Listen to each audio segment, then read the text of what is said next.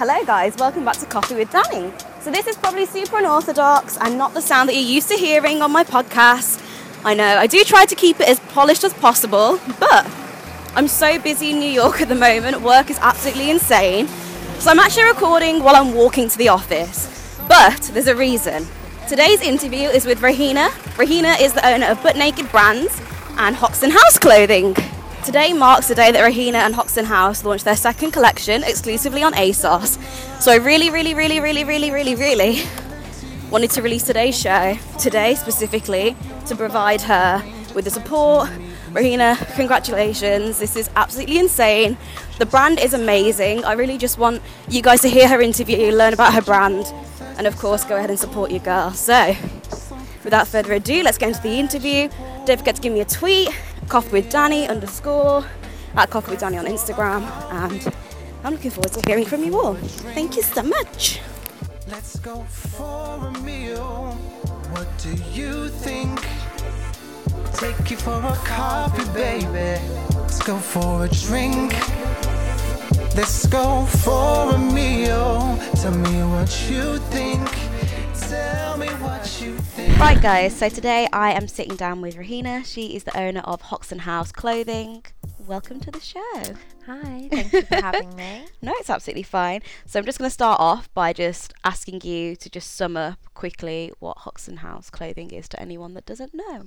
So Hoxton House is athleisure product. It is day to night. It's for your everyday girl on the go. It's kind of designed with city girls in mind, from office to workout class, from class to night. And it's all about function and fitness and fashion combined. Fabulous. So do you want to just tell me a bit about your background? Like, did you go to university? What did you study? So I studied at Leeds University. I did fashion design. Okay, cool. In my third year, I kind of found that I was more leaning towards the kind of business side of things. Okay. So I switched my course up a bit. And ended up doing fashion design management, which I think really has helped me in the process of setting up a business with Butt Naked. And the biggest thing for me was obviously my parents are both in fashion, so it's something I grew up around, and it's something that I wanted to go into, but it wasn't until I was older that I kind of found my own reason to go into it. And your own style, I guess. So how did you initially come up with the concept of Hoxton House? So I've been working in fashion ever since I graduated, and obviously prior to that too. What I found was I was traveling a lot for my job, which involved sourcing, designing for high street companies.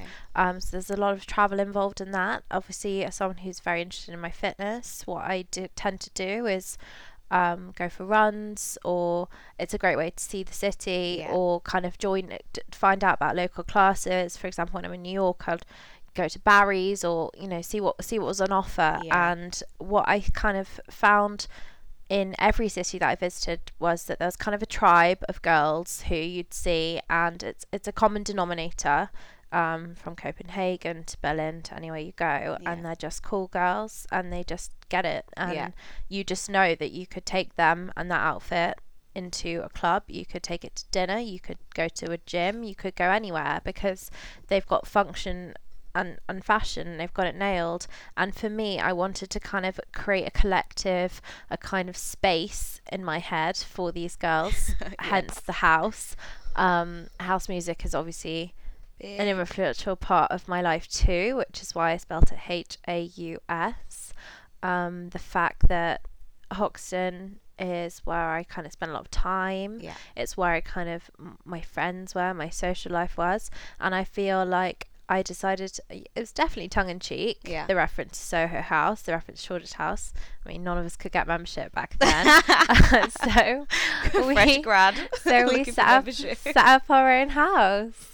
Why the hell not? If you can't beat them, join them. Like, that's so sick. So did it just start kind of as like a design concept, and then obviously it's built into a collection? Was this like a natural progression? 100%. It started out as an idea before it became a collection. It's never been about a product, which is actually counterintuitive to the background that I came from, because growing up in high street fashion, it's always been product based, but for me this is more of a feeling, it's more of a kind of sense of belonging, it's an identity, and I really feel like, even though we've only been going for a few months, we've only been in market since January, the kind of relationship that girls seem to have with the brand is exactly what I kind of hoped it to be, which is personal. I definitely would agree with what you've said. From like speaking to people and what I've seen online, it's definitely more of a, not like squad, but like it's more of a crew. It's like crew love more than just like,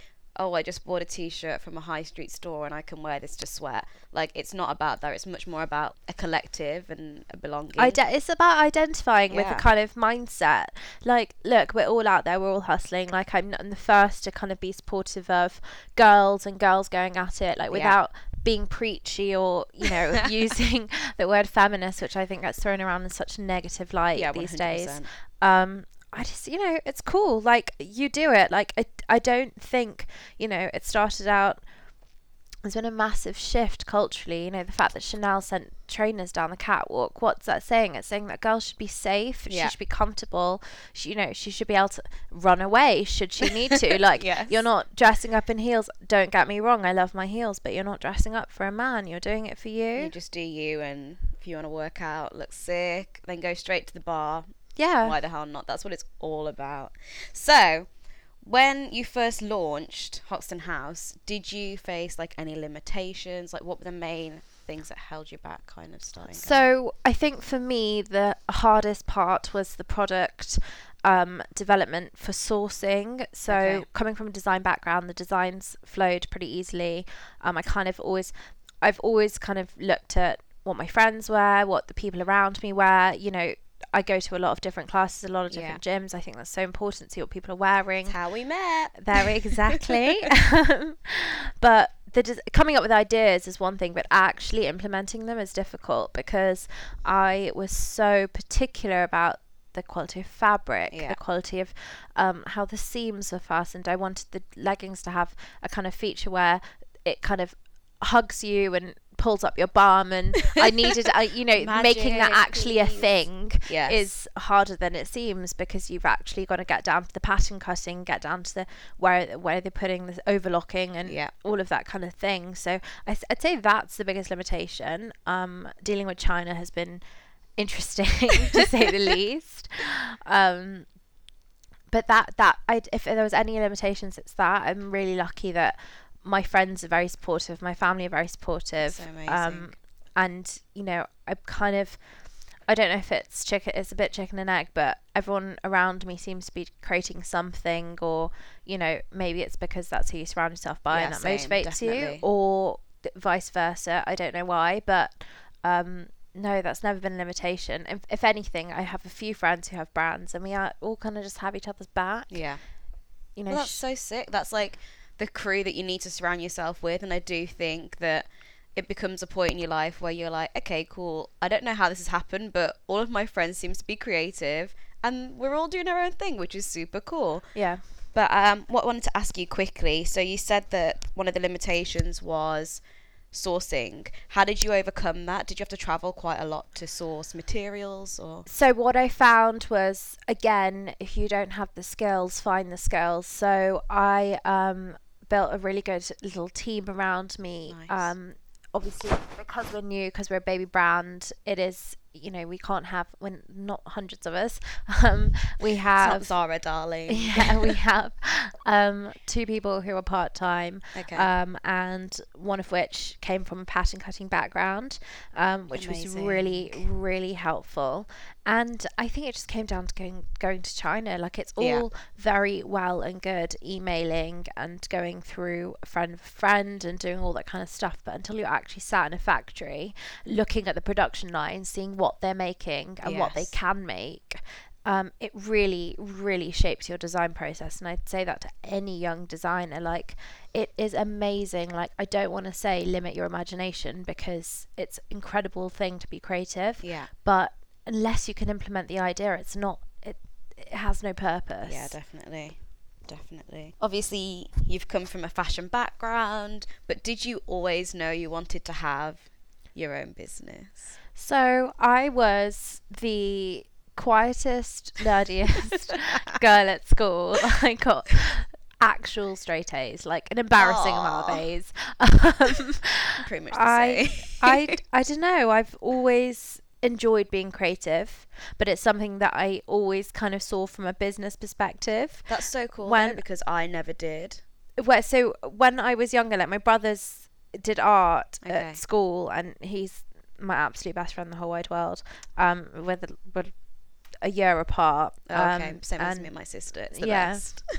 He did these incredible paintings, and I remember he just used to sit and paint, and it was so like spontaneous, and it was just for no reason. It was real, and I would just be like, "Hey, so what are you going to do with these? We should do an exhibition. Should we sell them?" Like, I just always had that mentality to harnessing creativity. So I kind of always knew that if it ever came down to anything, it would be like, I never wanted to work for anyone, which I have, which is probably why I'm trying to be a good boss. I think you have to work for other people. You have to understand. I say this every week. Everyone needs to have the shit boss experience. 100%. To realise what they want to do and how they feel they should treat people. 100%. You have to know, and I think that's why it's so important that everything from packing boxes in a warehouse to handling shipping accounts, about deliveries, to working with sales. I think the kind of experience I've had prior to setting up my own business has been so crucial to where I'm at now, because it gives you an understanding. Definitely. You can't understand a process until you've lived it. This is a thing, and we say this every week on the show. A lot of people kind of turn their noses up at interning and working for free, but I've learned so much from interning for people, and obviously like I've had jobs and I've been paid for them, but I'm not someone that turns their nose up at working for free, because I know in the end the experience that you gain from doing these jobs, especially if it's a startup, it's so valuable to go and intern for a startup. They genuinely can't afford to pay you. 100%. They genuinely can't. They're not being selfish. That position is so unique. Yeah. To be part, look, 1 in 3 startups fail. Yeah. That just happens, and I'd actually probably think it's more. Yeah, definitely. Because I think it's more. Because no one really likes to report their failures. Yes.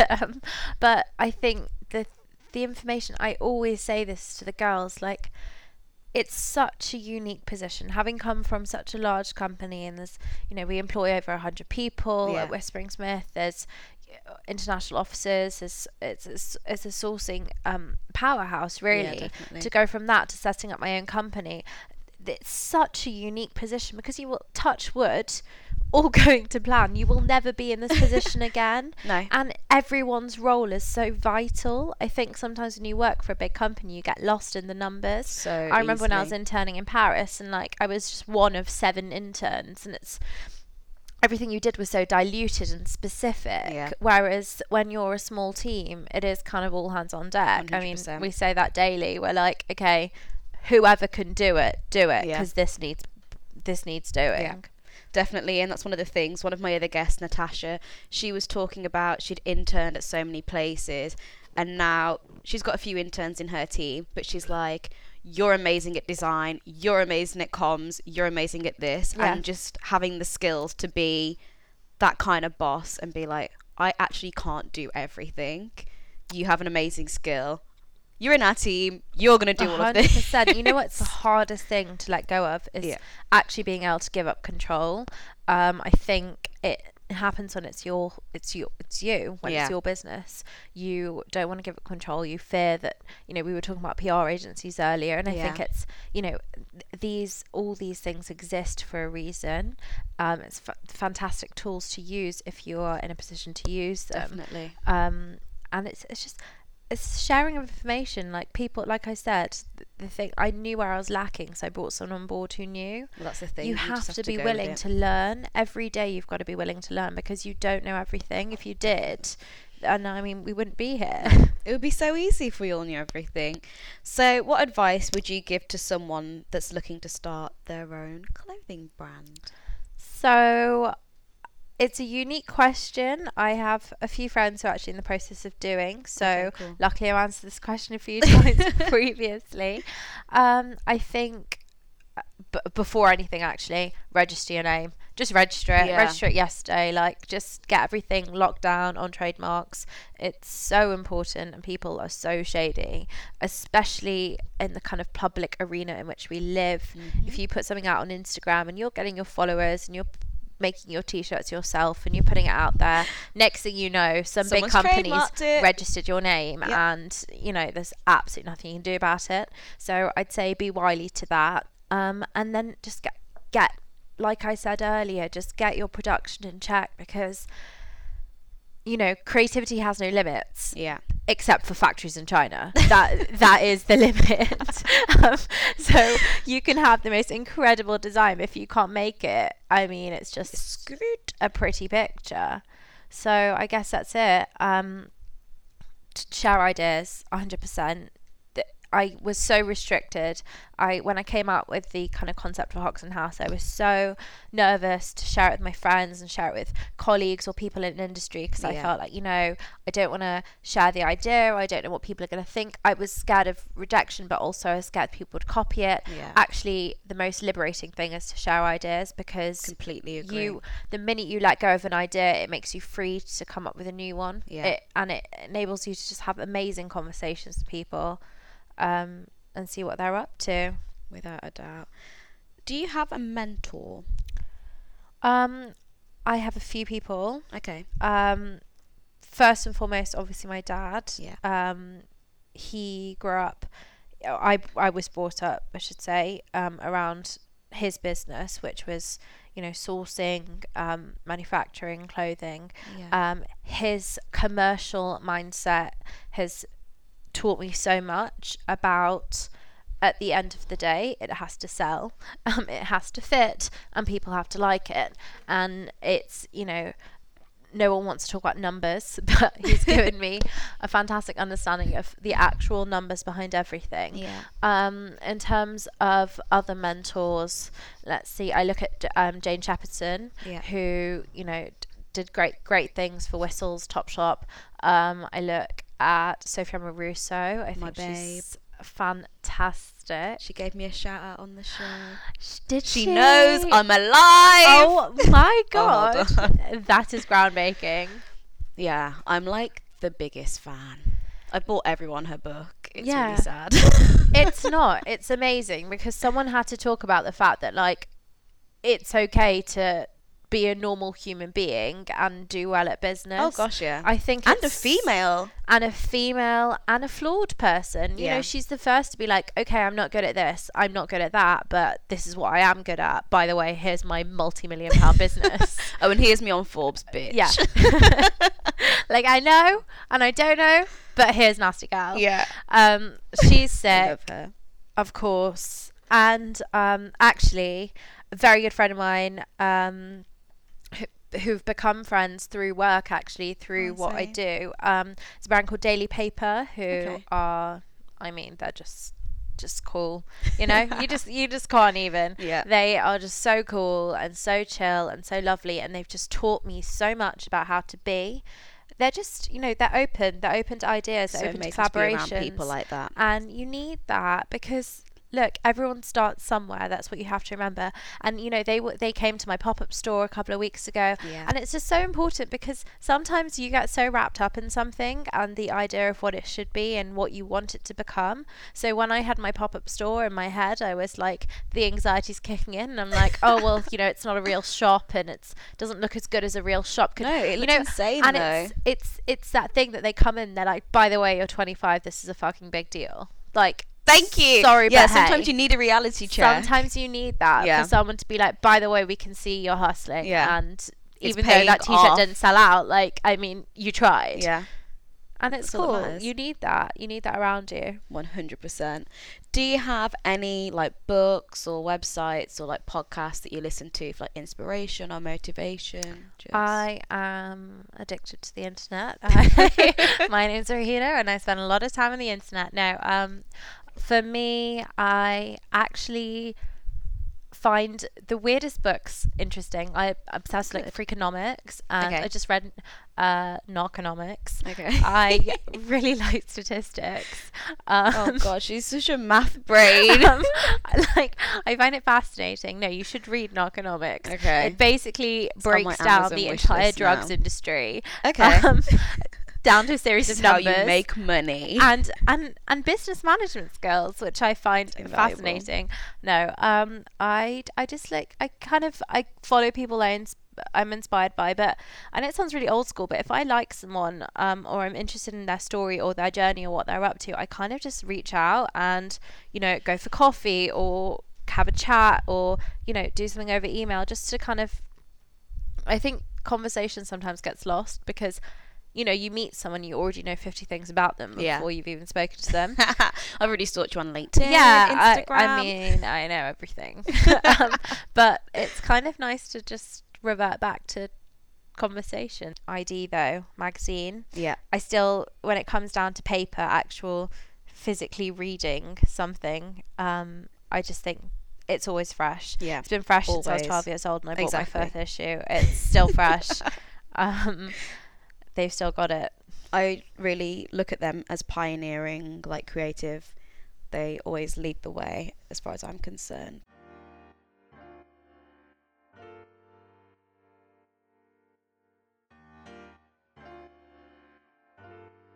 So now I'm going to ask you the quick fire round. So these are just random questions I ask people every single week, and yeah, they're just random ass questions, but I really like them. So the first one, it's the room of three. If you could invite 3 people for dinner that were dead or alive, who would you invite?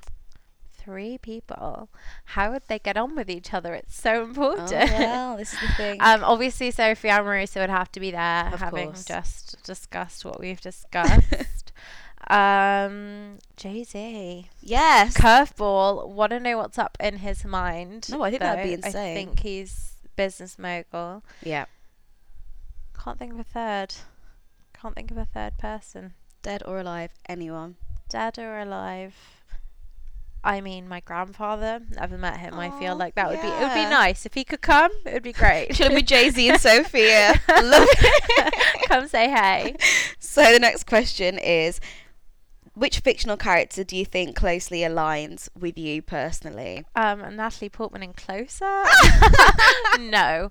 I don't know. I'm a really bad person to ask this question to you because the only TV show I have ever watched, I don't really watch a lot of TV, is Friends. So Okay. if I was a Friends character, I guess I could relate to a mashup of Monica and Rachel. I can see that. Massive perfectionist. Yeah. Definitely.